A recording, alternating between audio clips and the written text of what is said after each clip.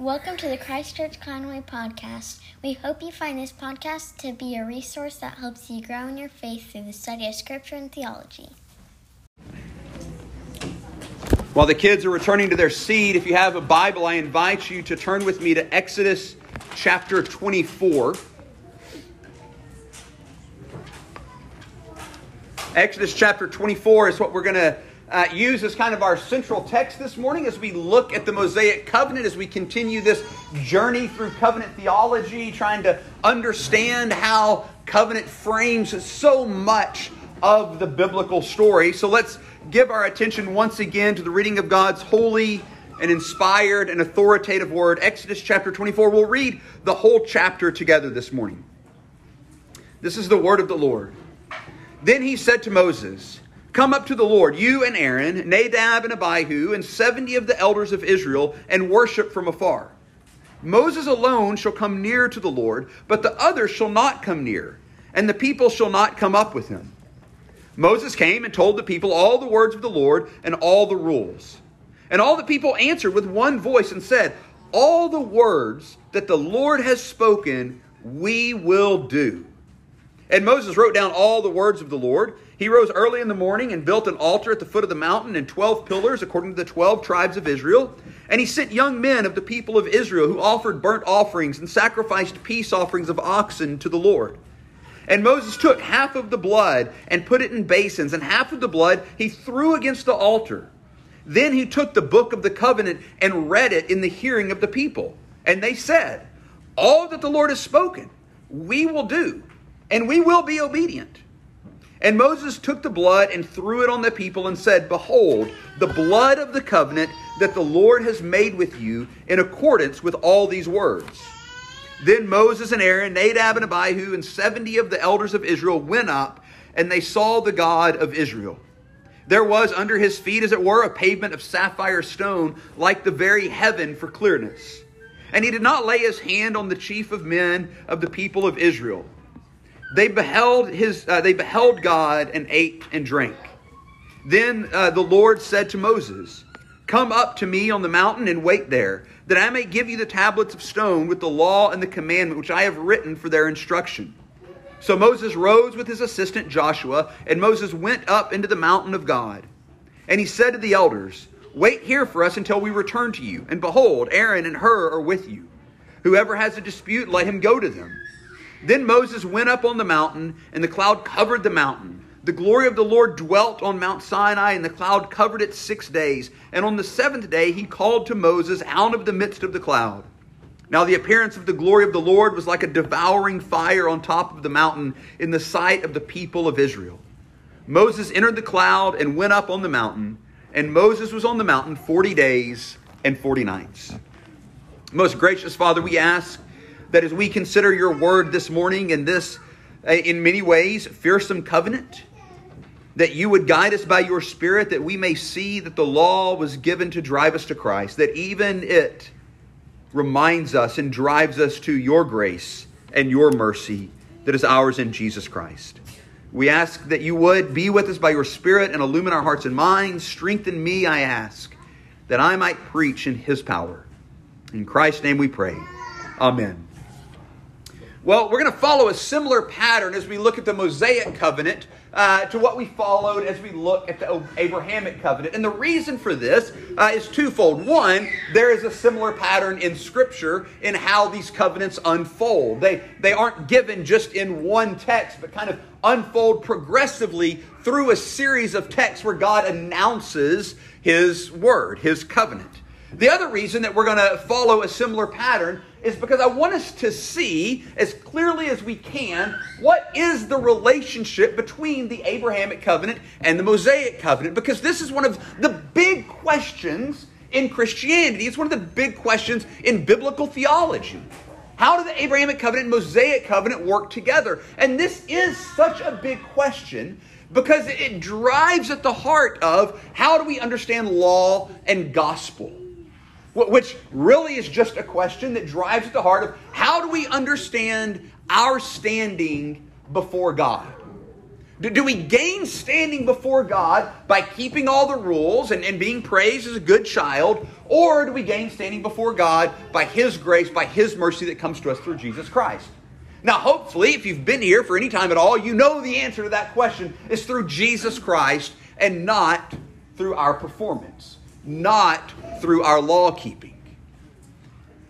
But we struggle with this, don't we? We struggle with how do these pieces fit together? We want it to be, we want to know, we want to go back to high school chemistry class and balance the equation. How much law, how much gospel makes this all fit together just right? But the problem is, when we start down that path, where we've started down the wrong path altogether. Like me taking chemistry. It was the wrong path altogether. When we try to balance this law-gospel equation, wrong path. It's all grace. It's all gospel. And so this drives us to this question that Paul was driven to in Romans, that Paul was driven to in Galatians, that his readers were driven to. Why then the law? Why was this given at all? If it's all of grace, grace upon grace, that grace may abound. If it's all about the steadfast love of God, His covenant faithfulness, His mercy to His people, the finished work of Jesus Christ, if it's all about that, why in the world was the law even given? Well, that's what we're going to begin to see as we look at the Mosaic covenant and its form and its fulfillment and its function and all of those different things. So first, though, we need to remember, as we begin to wrestle with why was the law given and why was this all put together the way it was, we need to wrestle first with kind of the context in which the law was given. So if you're following along in your Bible, turn with me to Exodus chapter 2. And we read these words beginning in verse 23. During those many days, the king of Egypt died, and the people of Israel groaned because of their slavery and cried out for help. Their cry for rescue from slavery came up to God, and God heard their groaning, and God remembered His covenant with Abraham, with Isaac, and with Jacob. God saw the people of Israel, and God knew. Now, if you flip over just a couple chapters to Exodus chapter 6, and we look at verses 1 through 9. But the Lord said to Moses, "Now you shall see what I will do to Pharaoh. For with a strong hand he will send them out, and with a strong hand he will drive them out of his land." God spoke to Moses and said to him, "I am the Lord. I appeared to Abraham, to Isaac, and to Jacob as God Almighty, but by my name the Lord I did not make myself known to them. I also established my covenant with them to give them the land of Canaan, the land in which they lived as sojourners. Moreover, I have heard the groaning of the people of Israel, whom the Egyptians hold as slaves, and I have remembered my covenant." And then he goes on and talks about how he's going to deliver them. So if you think about it, the context of the Mosaic covenant that we've got to keep in mind is what we talked about last week, the Abrahamic covenant. In fact, if you remember the unique part in the ratification ceremony of the Abrahamic covenant in Genesis 15, there was this promise: you will be a sojourner in a land not your own for 400 years, and then I will bring you out with great possessions. That's what's happening in the book of Exodus.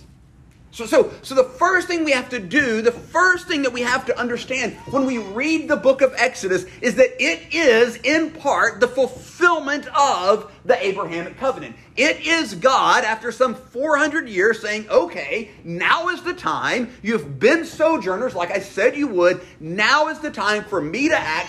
I remember my covenant with Abraham, with Isaac, and with Jacob, and I am going to bring you out of Egypt with great possessions.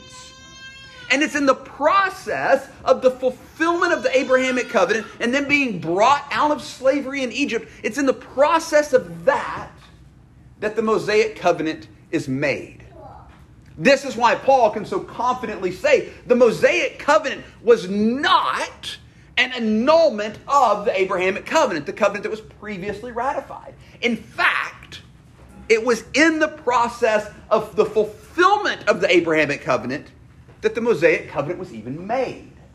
We've got to keep that in mind because all of a sudden that frames how we read the Mosaic covenant. The Mosaic covenant wasn't the covenant that defined Israel as a people of God.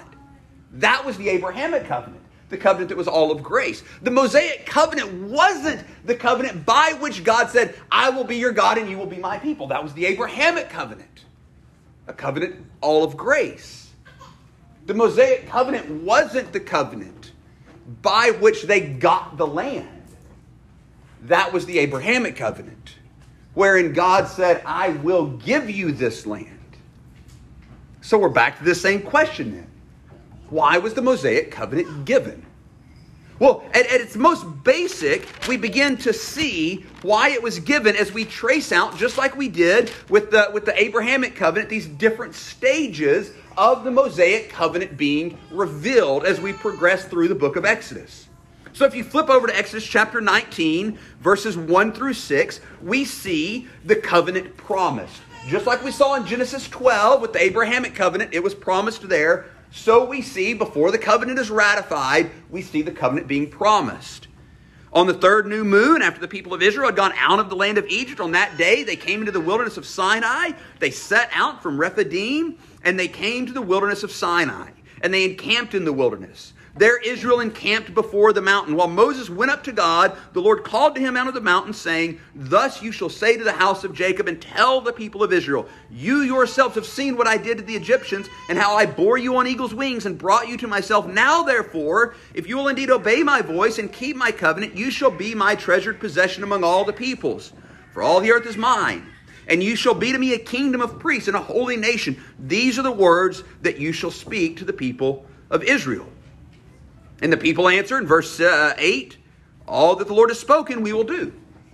It's a common, even if it's somewhat comical in hindsight, refrain from the people of God in response to God promising and then ratifying and confirming this covenant between him through Moses, between him and them through Moses. So here in chapter 19, we see the covenant promised. I'm going to make this covenant with you, and if you obey, it's going to go well with you. And you're going to be a kingdom of priests and a royal priesthood, all this stuff, right? That's what's going to happen. Well, the Ten Commandments are given in chapter 20 and some other rules in chapter 21 through 23, and then flip over to 24, the passage that we read together earlier. Here, we see the covenant. In your Bible, it's probably titled the covenant confirmed or something like that. Here, to use the same categories we used last week as we looked at Abraham, it's the covenant ratified. This is where we see the sacrifices made and the people, the blood of the covenant sprinkled on the people and sprinkled on the altar and all of those different things. The covenant is ratified. And what did the people say? Twice. All the words that the Lord has spoken, we will do. And then again in verse 8, all that the Lord has spoken, we will do, and we will be obedient. So we begin to see something about the Mosaic covenant. The Mosaic covenant had this works aspect to it. Not in the sense, I want to be very careful here, not in the sense that they became the people of God by obeying. No, it wasn't legalism. The Mosaic covenant was not a way to be justified. It wasn't a way to save yourself. But it was a call to very strict obedience. It was a law that breaking it had consequences. It was a real law in that way. And in that way, we see that there is, even though we're going to see that this covenant functions within this broader category of covenant of grace, we're going to see that there is still this works principle. And that's part of how it functions as a covenant of grace. Because the law had a very particular job to do in the people of God. Now if we flip over a few more chapters, just like to chapter 31, just like with the Abrahamic covenant in Genesis 12, the covenant promised, Genesis 15, the covenant ratified, Genesis 17, the covenant signified. So we see here in Exodus. Exodus 19, the covenant is promised. Exodus 24, the covenant is ratified. Exodus 31, the covenant is signified. What is the sign of this Mosaic covenant? Well, Moses tells us. You are to speak, this is beginning in chapter 12, verse 12 of chapter 31.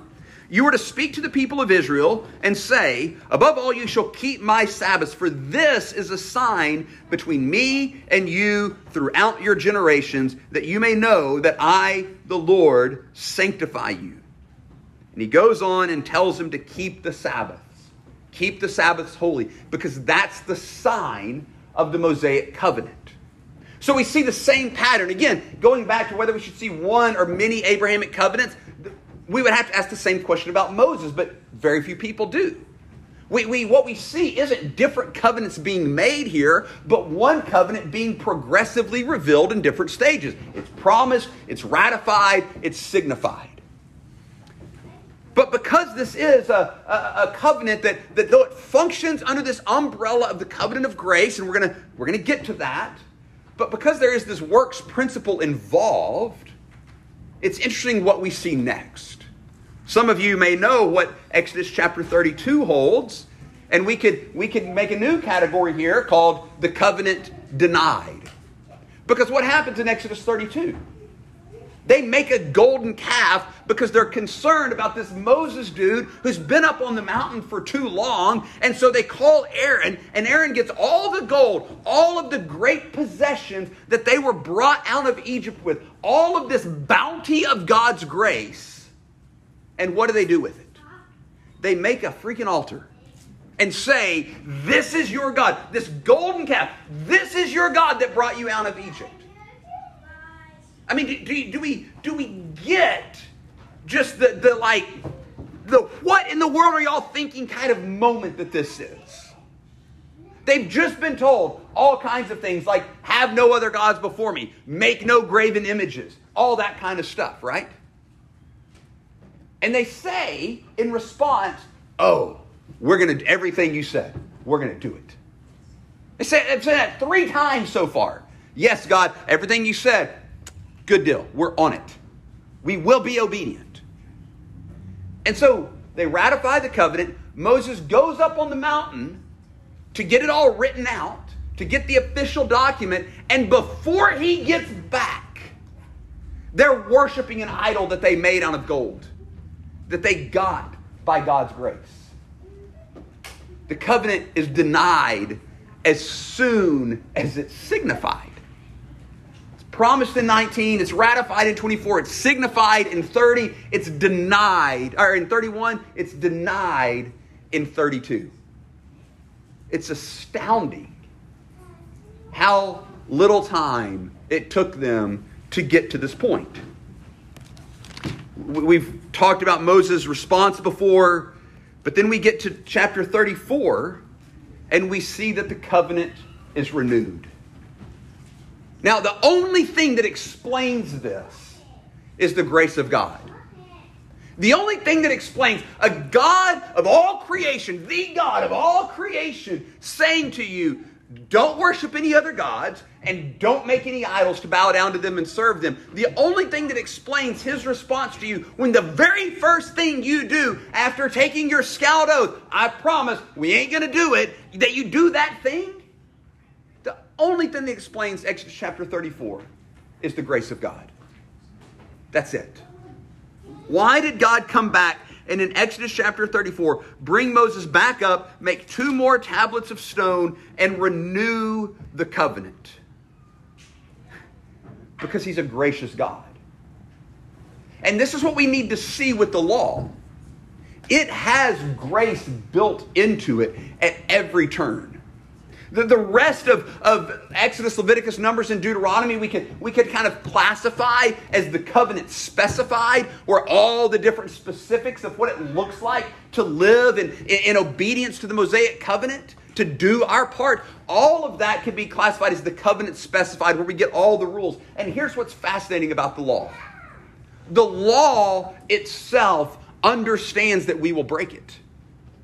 That's why it gives in Leviticus all of these sacrifices for when you sin. The law gets it. We don't, but the law does. The law understands that it can't make you righteous. The law understands that it demands righteousness of you, But it doesn't have the power as this naked law to produce in you what it demands of you. And so part of the law is when you break it and when you mess it all up and when you have failed, go kill these animals. And it's all going to be all right. But what we learn as the story unfolds is that those animals were just pointing forward to something better. It wasn't the animals really, at the end of the day, that really mattered. It was them trusting God. And so this drives us then quickly to the consequence of the Mosaic covenant.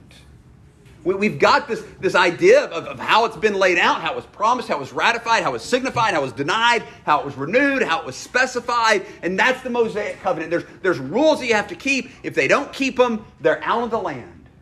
And Moses is the one who's acting as the mediator going between God and the people. And then the priesthood is put into effect to be the mediator between God and the people.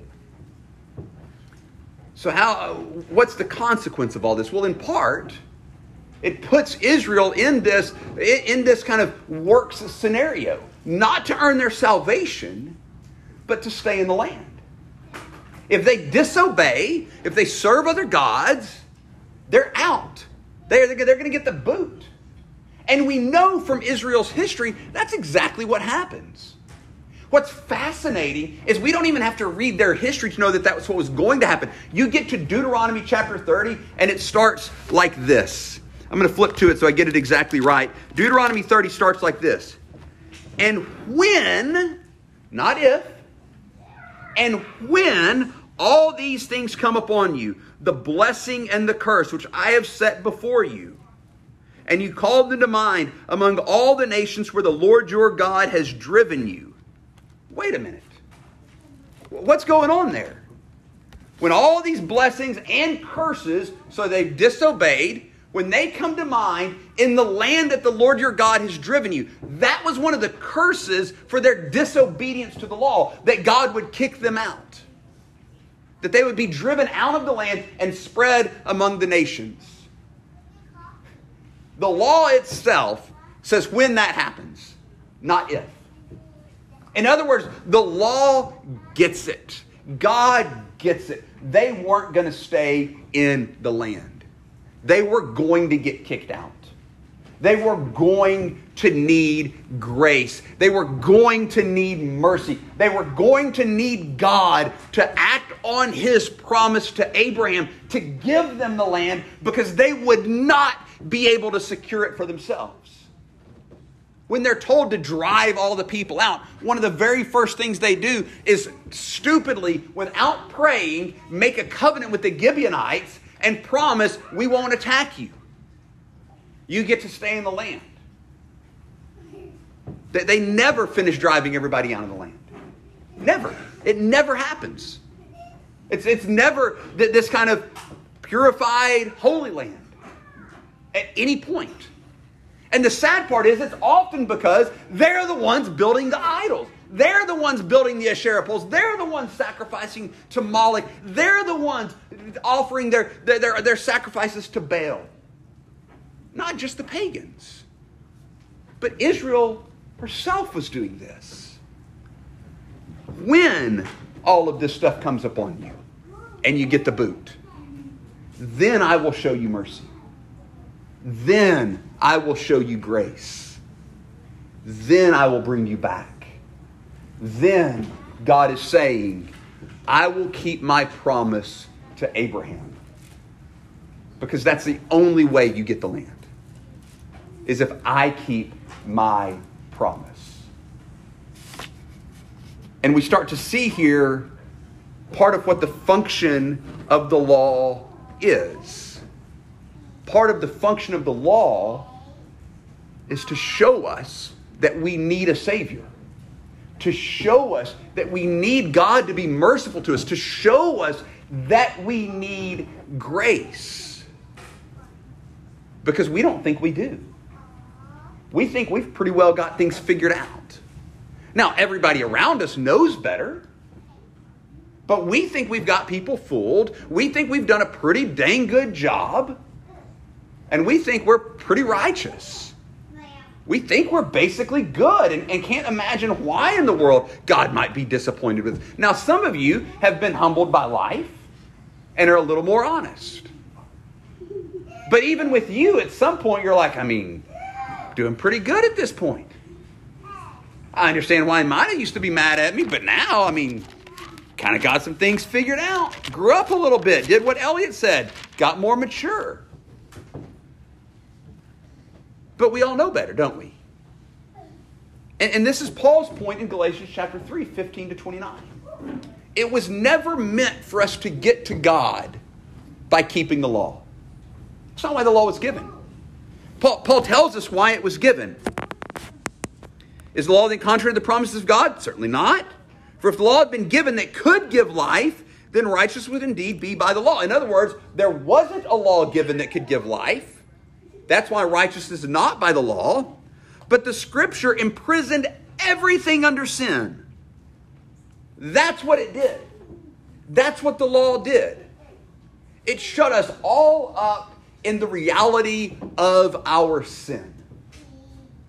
That's what it did.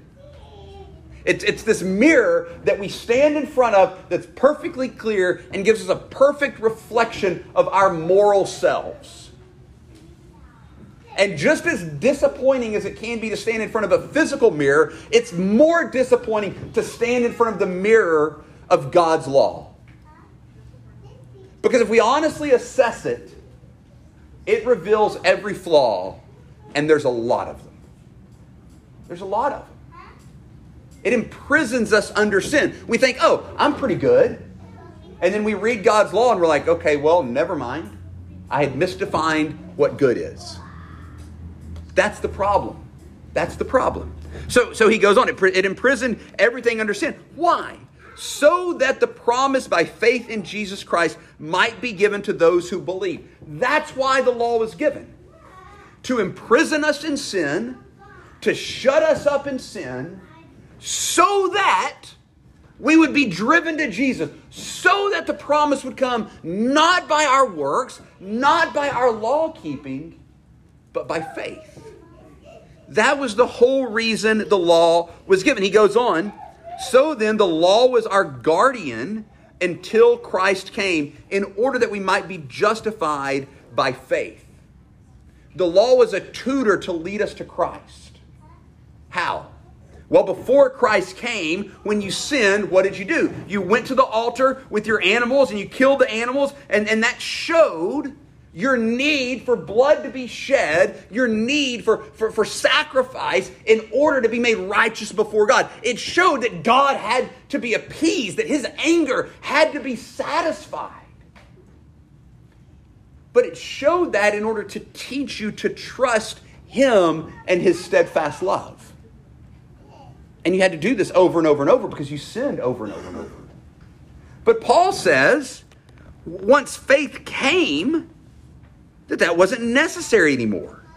Now that faith has come, we are no longer under a guardian. So that was the law's job, to show you that you needed mercy, to show you what righteousness was, that you hadn't attained it, and that we need mercy. That was the law's job, and it was good at it.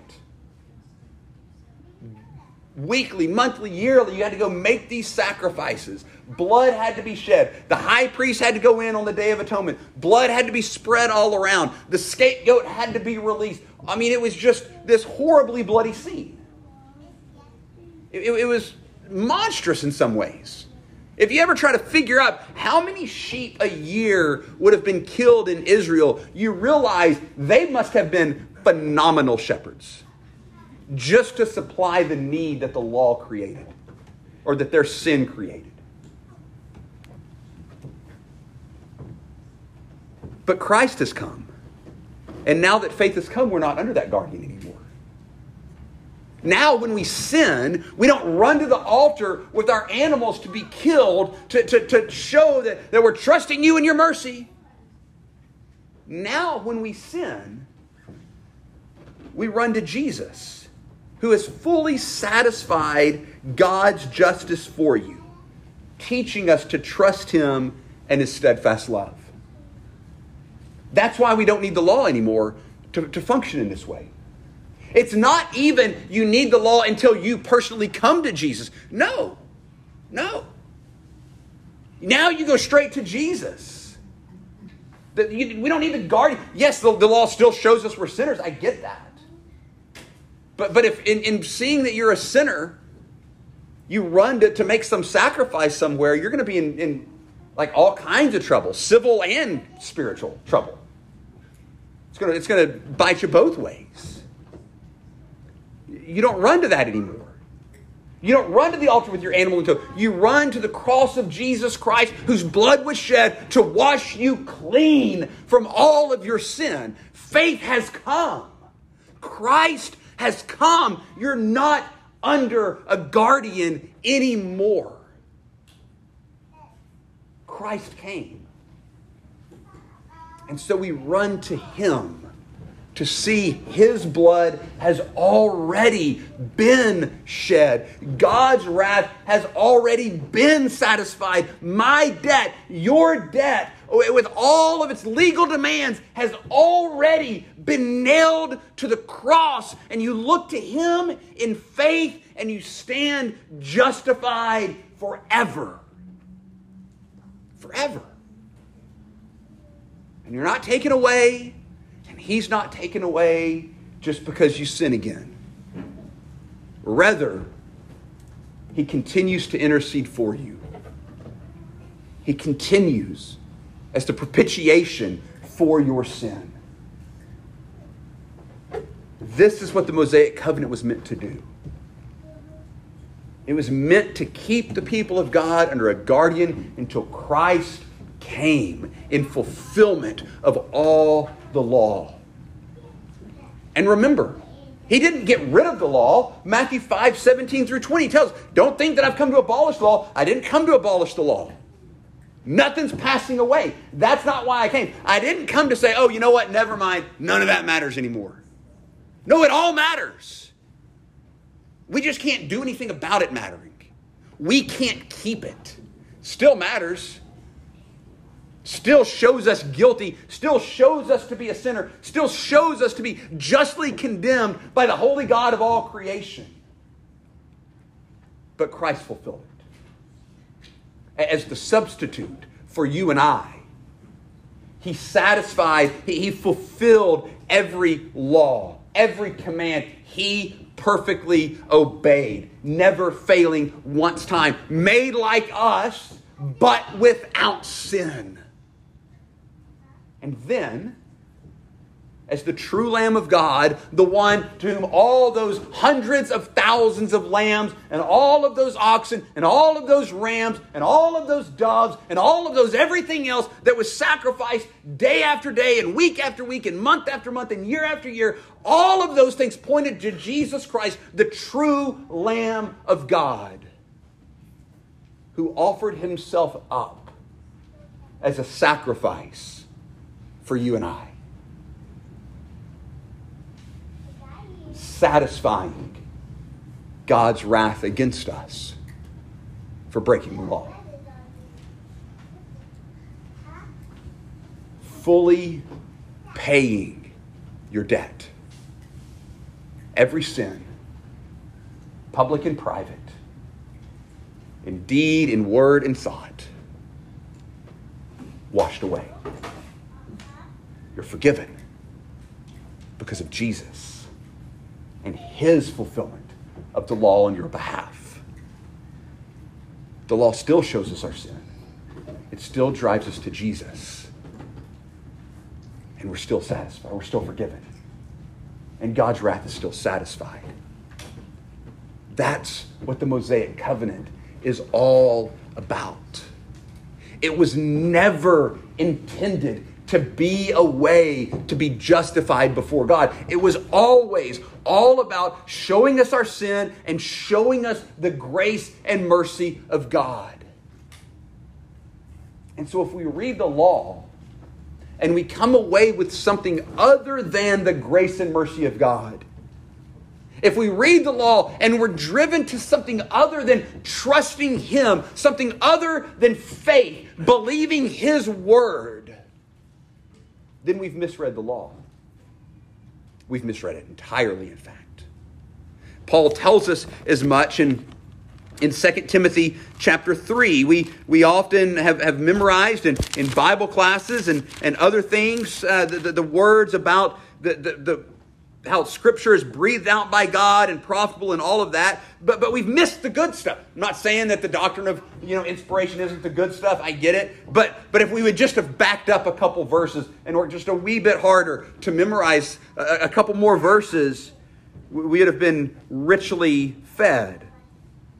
But as for you, continue in what you have learned, Paul writes, and have firmly believed, knowing how from childhood you have been acquainted with the sacred writings. Okay, now follow the logic here. Paul's writing the New Testament, so he's not talking about the New Testament. He's talking about the Old Testament. Now listen to how he describes them. Which are able to make you wise for salvation through faith in Jesus Christ. The Old Testament, the sacred writings, the law, able to make you wise for salvation. Not by keeping the works, not by teaching you how to live a holy life, through faith in Jesus Christ. Then he says, all Scripture is breathed out by God. See, we memorized that last part. All Scripture is breathed out by God and profitable for teaching, for reproof, for correction, for training in righteousness. The man of God may be competent and equipped for every good. We're like, okay, here's what we should get from God's Word. We should be taught. We should be reproved, we should be corrected, we should be trained. And then we go to God's Word and we come up with a whole list of a bunch of junk that we think is going to teach us and reprove us and correct us and train us if we would just do it all.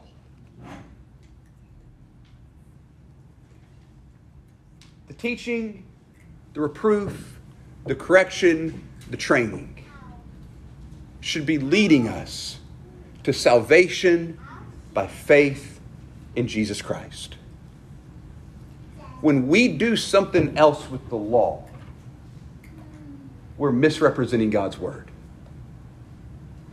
It was given to drive us to Jesus. It's very good at what it was given for. Very good. Nothing's better. Nothing is better at showing you your need for a Savior than God's law. The law of God, not by any fault of its own, but by design and by your sinful self and my sinful self, is lousy for what it wasn't given for. When we try to make the law the way for us to satisfy God's wrath, we're misusing the law. And it doesn't work. It's like when I'm trying to fix something and I have a screwdriver in my hand and I realize that something needs to be hit. And instead of going and getting a hammer, I just hit it with the screwdriver and tear my hand up and put a dent in the wall. It doesn't work for what it's not designed for. We shouldn't try to use the law to do that for which it's not designed for. We should let the law drive us to Jesus. We should let the law do the thing it was given for. Yes, it shows us righteousness. Yes, I get it. But it does so in order to show us that we need a Savior. And in order, Paul says, to reveal that Savior to us. The law, the sacred writings, the Old Testament is able to make us wise for salvation through faith in Christ Jesus. That's what the Mosaic covenant is all about. Paul tells us in Galatians 3 that an intermediary implies more than one, but God is one. What's he doing there? He's showing us the distinction between Abraham and Moses. Abraham, only God passed through the pieces. There wasn't an intermediary. Moses was the intermediary. He went up and talked to God and said, this is what the people said. He went back to the people and said, this is what God said. And he was the go-between. With the gospel, there's not an intermediary between us and God because God himself is the intermediary. He is the mediator. He is the one that brings us to himself. Moses was designed to picture all of that for us and to drive us to it, to take us by the hand and walk us to Jesus. Might the law do that for each of us, that we might be saved. Amen. Father, we thank you for your word and for the hope that it gives us.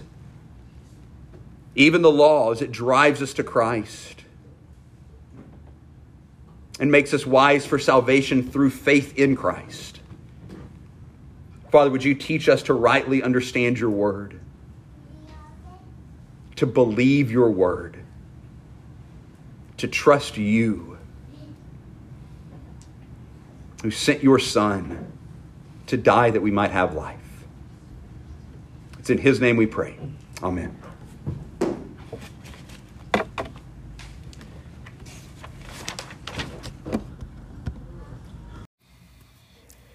Thank you for listening to the Christ Church Conway podcast. We hope this teaching has helped you grow in the unity of faith and knowledge of the Son of God. Please feel free to share this resource so that others may also be strengthened in their faith through the study of Scripture and theology.